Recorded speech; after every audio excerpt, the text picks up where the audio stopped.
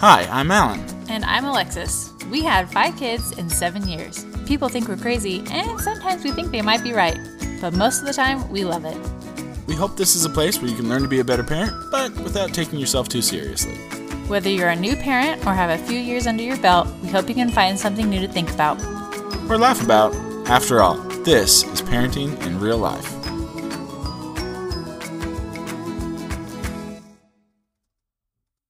Hello, and welcome to episode 53 of Parenting in Real Life.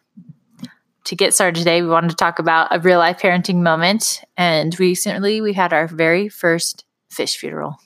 It's true. It was sad. We've talked about Jimmy. He's made the podcast, so he's a big deal. He was a family member. He's a betta fish that we bought in Wisconsin 2.5 years ago. I feel like that's pretty good for a betta fish. That's nuts. And he was a grown man when we bought him. He's a grown man. So he's got to be like 59 in fish years. Easy. Yeah. We knew it was coming. He was not doing very well. We had our neighbors watch him for us while we were gone this summer. And I'm like, just so you know, he's going to act like he's dead every day. But he's not. He just kind of floated there limply for months. So we knew eventually who's going to go. And finally it got worse. And we're like, okay, kids, this is going to happen. It's coming. Say your goodbyes. Yep. But they were fine with it. I think they were prepped for it and they were expecting him to die. So I think they were pretty excited about flushing a fish down the toilet. I know. They're like, do we get to flush him down the toilet? Yes, we do. So we did. We all said one thing we loved about Jimmy, and we flushed him down the toilet. Yep. But for Cammie and for us, it was like the next day you saw his tank empty, and it was sad. I know. I was like, oh, I actually feel sad that he's gone. I mean, he's just a fish, And Cammie felt sad because she was the one who picked him out, and she was the oldest, so she remembered him the longest. But we did get a new fish. Yep. Bob. His name's Bob. We name fish well. I think his name is Blueberry Bob because the kids really wanted Blueberry and Bob. So his long name is Blueberry Bob. So in our Instagram post about our last podcast that we did together, when we talked about when to allow your kids to quit, Overall, I felt like we had pretty unanimous that people agreed, and they said that when their kids start something, that they make them finish it. There are some exceptions, like if there isn't a right fit or like it's too stressful and just can't handle it right then. But for the most part, they said if they sign their kids up, they have to finish it. So I felt like overall that was good that we're all teaching our kids grit. Good on you, folks. It is hard. It's hard. I like to quit with my kids. It's hard. I hate fighting my kids on stuff, and so I'm a pushover. I act tough. He's a people pleaser. I'm not a people pleaser. So just do it. And now for a quick message from our sponsor. So we talked about this a little bit last time we were both talking on the podcast.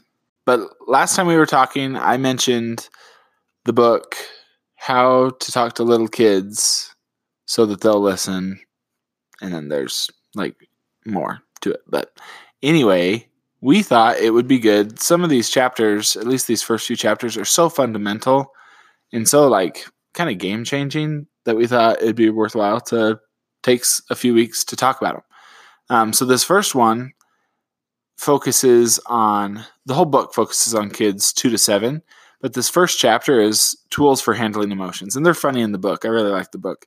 But they talk about how we know you want to just get to discipline and how to fix your kids, but listen to us for one chapter. This is really good stuff. If you do this, you'll actually solve a lot of the problems and you won't have to get to the other tactics. So I agree. I've tried to be better at this since I listened to it a few weeks ago, and I have felt like it does help. You still need the other chapters, but it does help. So this book is written by Joanna Faber and Julie King. And Joanna Faber is the daughter of Adele, who wrote the original book, the How to Talk So Kids Will Listen and Listen So Kids Will Talk. So this one is just focusing on small children. And since we mostly have small children, we thought this would be a good place to start. So to kind of start out what they talk about, we felt like this, like Alan said, this first chapter was super applicable and helps change things already. So they kind of give you a scenario of, let's say that you didn't sleep well the night before, you don't feel that good, you have a headache, and you see a coworker at the coffee shop on your way to work. And you say, oh man, I just don't really feel like going to work. I don't feel well. I just want to go home and go back to bed. And then they give a couple of scenarios of how this coworker might respond in ways that parents might respond to children. So I think it would be good if we're going to tell you how, like, in examples of if the coworker responded like this, and then how we respond to children in those same ways. And I think it makes more sense if you listen to both. So the first ones, so if the coworker said this to the person who wasn't feeling well, first is denying their feelings. They're like, oh, you're fine. Stop complaining. It's good. Just go to work. Or giving advice like, oh, you need this job. Why don't you go drink some tea and meditate before work? Or more philosophical, like, no job's perfect. That's just life, like, get over it. Or maybe comparing you with others, like, well, look at her. She's always cheerful at work. Why not try to be more like her? Or then, like, questioning, like, are you getting enough sleep? What time did you go to bed? Those type of things. Now, I think if you can think about if people have responded to you in that way, like, how would you feel? Not great, right? You kind of like, right. I don't know. You kind of like want to defend yourself, or like you kind of get angry about it, or I don't know what your response would be. Yeah. It's amazing how I think that's what I had mentioned the other week. That's just a really effective test. If you're talking to your children like children, they're going to hate it because it's always condescending. So now think, as much as like even hearing her say those things again, like I can just imagine me and those that I work with bristling if you said stuff like that. Then think of how we talk to our kids. We deny their feelings. You don't really hate school. You'll have fun once you get there. Or philosophical. Life just isn't fair. You need to stop with the he gets more, hers is better thing. Comparing you with others. Look how she's waiting her turn. Questions like, why did you throw sand when I just told you not to? Or just giving a lecture. So that's not to say that we're evil parents because we do that, because we do. And sometimes there's even like, I think a good method behind that. But when you do it in that condescending way, kids know that too, right? They can tell that you're insulting them. I think for me as a parent is I feel like I'm trying to teach them, right? And these are ways that I feel like, oh, well, I need to model, but in a way that I can talk to them about it, or, just take these teaching moments, but it's not good to teach this way, even though it feels, I don't know, to me, it feels like this is how you're supposed to do it. But then when they talk about it more like what you should do instead, you're like, oh, I see how that makes sense. Right. Yeah. It does feel like it's not yelling. Yeah. Right? I'm not yelling. I'm trying to be nice. Understand them. But right. I was thinking, use questions, help them think about it. Like all of those things feel like the right thing. But and maybe it's just because it's emotional stuff. Like I think the point of this first chapter is to recognize like a lot of the tantrums and fits that kids throw are just emotional. And so when you try and make it, like when you say to somebody, I'm exhausted, I don't want to go to work today, you're not asking for advice or counseling. Like you just want somebody to be like, oh, I know, right? Like that's all you want. And so I think that's kind of where this gets. I was just thinking of some times when I used this recently. And just this morning, Jack pushed Lucy to the ground. And the boys had already been fighting, so my patience was very limited at that point. I just walked over to Jack. I'm like, why would you push her? Like, do you like it when people push you? So why would you push her? Like all, the questioning that we just talked about. And then, of course, he just responds like, well, she was bugging me. And then, so I would go on to kind of lecture him about why that doesn't matter and why he just can't push people. And then I remember the other day, I think Chloe said like she didn't want to go to school or something like that. And I told her, I was like, oh, no, you like school. It's going to be fine once you get there. Don't worry about it. Let's just go. Like that was the denial one. So I've definitely used those examples of what not to do all the time. And I always considered it my like grade A toolbox because at least I wasn't spanking kids and yelling. Right. So the rest of the chapter goes on to how should we respond. So the first tool they give is to grit your teeth and resist the urge to immediately contradict them. So you gotta do that, right? Like you want to step in, be the parent, shut it down. You have to stop yourself first, and then think about the emotion he or she is feeling, and then name the emotion and put it in a sentence. Which all of it sounds, besides the first step, all of it sounds really simple, but it does create a good conversation. So when a child says, I hate Jimmy, I'm never playing with him again, instead of doing the denial thing and saying, oh, of course you will. Jimmy's your best friend. We don't say hate. Try instead something like, boy, sounds like you're really angry with Jimmy right now. I think it's important to mention that you speak with emotion here, right? Like this can come across condescending too if you do the sing-songy voice. Oh, do you really hate Jimmy? Like you have to acknowledge their feeling, and they even talk about like feel it, express it with them, like, oh man, that's frustrating, and by feeling that emotion, they can see like, yeah, I'm being validated right now. It's not just like you would with a coworker, right? If you said, oh, are you so sleepy? Like that wouldn't help either. You have to empathize with them. And I think that's the overall thing for this is just recognizing the emotion, right? And just trying to sympathize with them rather than trying to fix it. Is just saying, hey, I see you. I see you're frustrated. The end, and somehow that seems to fix things. Yep. We've had a couple of times, and we'll talk about that soon, but of where we've been trying that. And it's amazing how it's like, that's all I had to do. Let's just say it. That's it. But, well, yeah, I guess we could talk about that now. I feel like Alan's been trying that a lot lately of just you just state their emotion, put it in a sentence, and then see how they respond, So it's especially effective with our stubborn kids.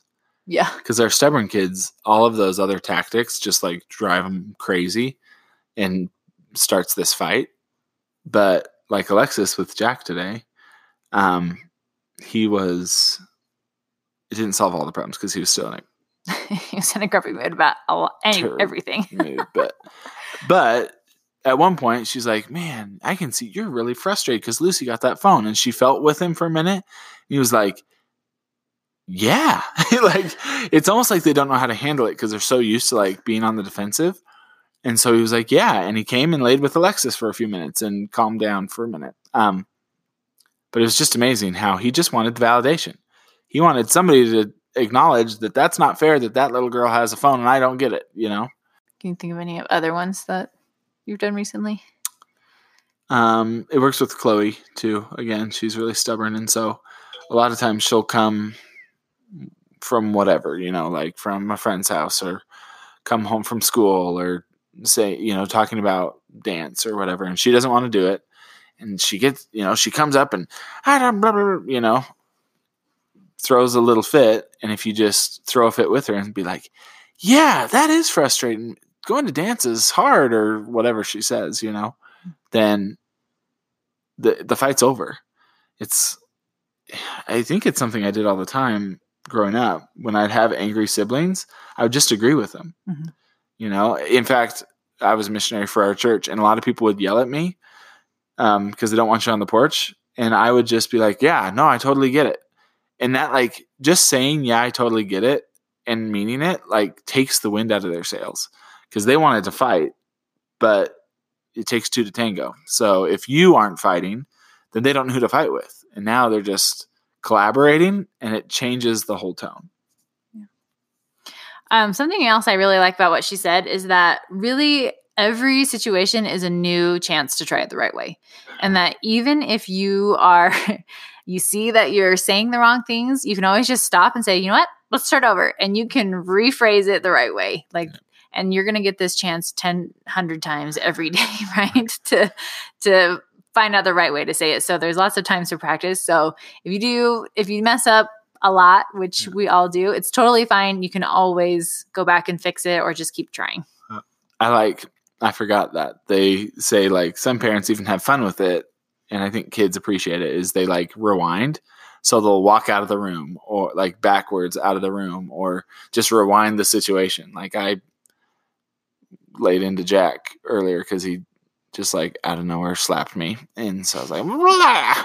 And I didn't rewind, but that would have been the perfect time to be like, oh, okay, let's go back. Slap me again. Slap me again. Maybe not the slap part, but let's start over. How should I have handled this? And you're at that point, you're demonstrating one that like you're learning and that it's okay to make mistakes and that you can change. So a lot of good there. So tool number 1, I definitely think was the most powerful tool to use. And the rest of them are kind of shorter things that are just kind of like building with that. Yeah. Tool number 2 is acknowledge feelings in writing. So this one I've kind of done before is like if your kids are asking for something at the store and they can't have it, so you can write down a wish list for your kids of what they want. So like me, I'll just say, okay, maybe we can ask Santa for Christmas or maybe for your birthday. So I would say that to kind of like push it off. I've even taken pictures of the kids holding the toy. And so I'm like, okay, so we can remember. And I just snap a picture, on my phone. I'm like, hey, it's on my phone. So remember. And that helps them be like, okay, like mom. It's real. Yeah, it's a real thing. Mom knows that I want this. And maybe I'll get it sometime. But at least for right then while you're in the store, It helps them not be so angry about not getting what they want. Yeah, they even talked about like how you can like give them a piece of paper with the thing written on it. Even if, like that paper doesn't have to be your list forever. But it gives them something physical so that they felt like something like actually changed, right? It helps them feel heard. The third tool is acknowledging feelings with art.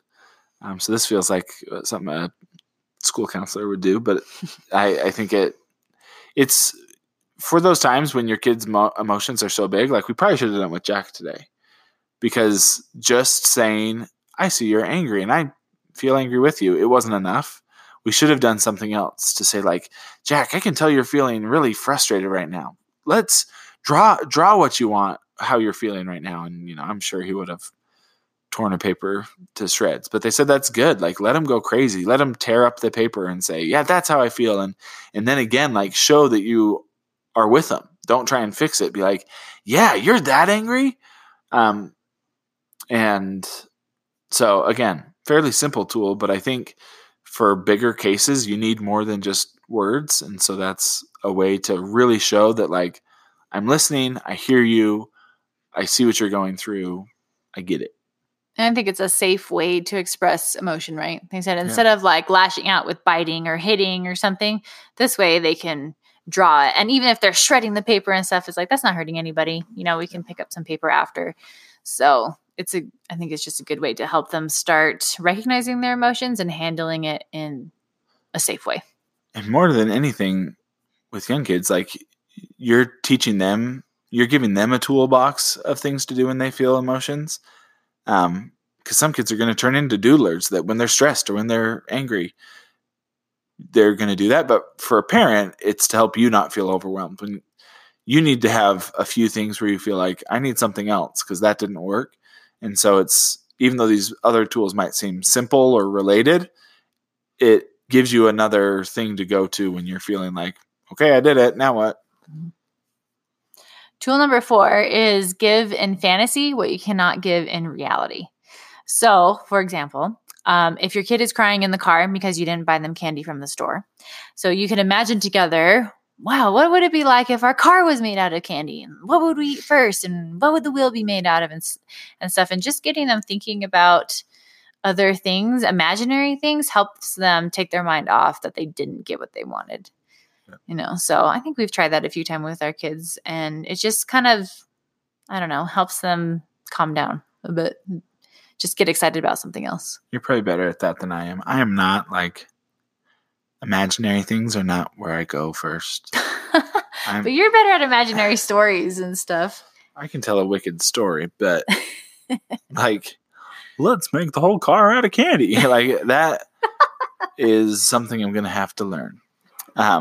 because that's not intuitive for me, but I love it. I think it's great because kids do get lost in stories and imagination and stuff. And I think that you can go there with kids. So I think it's a really fun tool. I just need I need a reminder, Yeah.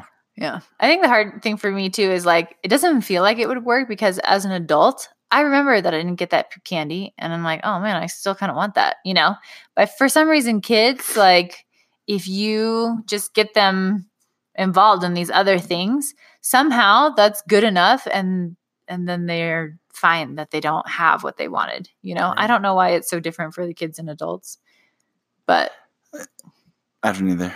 But I think part of it may be that I think the truth of this is that some percentage of kids' tantrums and freakouts are just wanting to be heard and wanting control in their life and not actually wanting the thing. Yeah, that's true. And so you are giving them what they want when you do these things because they didn't really want the phone or really want the candy as much as they wanted you to give them some power, to give them some control. And so when you let them take over the conversation and when you go there with them, then I think you're giving them what they deep down wanted. That makes sense.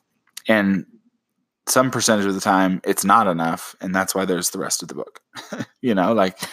This is not it. There are things that aren't just emotional tantrums. They're actual frustrations and problems that you're going to have to work through. And so we're going to talk about that next week. So in short, the moral of the story this week was feel your kids' emotions. Don't condescend. Don't mock them. Even if it feels like the right thing, don't try and teach in an emotional moment, right? They just need you to feel with them. So the first tool is stop contradicting them, think about the emotion, and then put it in a sentence and feel that emotion with them. You can do that in writing. You can write down things to help them feel like they're being acknowledged. You can help them act it out or do it with art. And you can also give them a fantasy of what they're talking about or what they want to help them feel like, I get it. This would be awesome. And just let's go to the nth degree of how awesome this could be if every wish could be fulfilled. And that's okay to go there in fantasy, even if you can't go there in reality. So really good book. Highly recommend it. We're going to keep on going over the chapters because they're really helpful for us. So we hope they're helpful for you. Thanks everyone for listening. Alexis, as always, thanks for your great research. And Alan, thanks for your amazing editing skills. You can follow us on Instagram at Alexis Tanner Lane or tweet us. I'm at Alan T. Tanner. And I'm at Alexis Tanner 1. Make sure you subscribe wherever you get your podcast. And give us a rating. That's how people find out about our podcast. And as always, a special thanks to our 5 kids for being kids.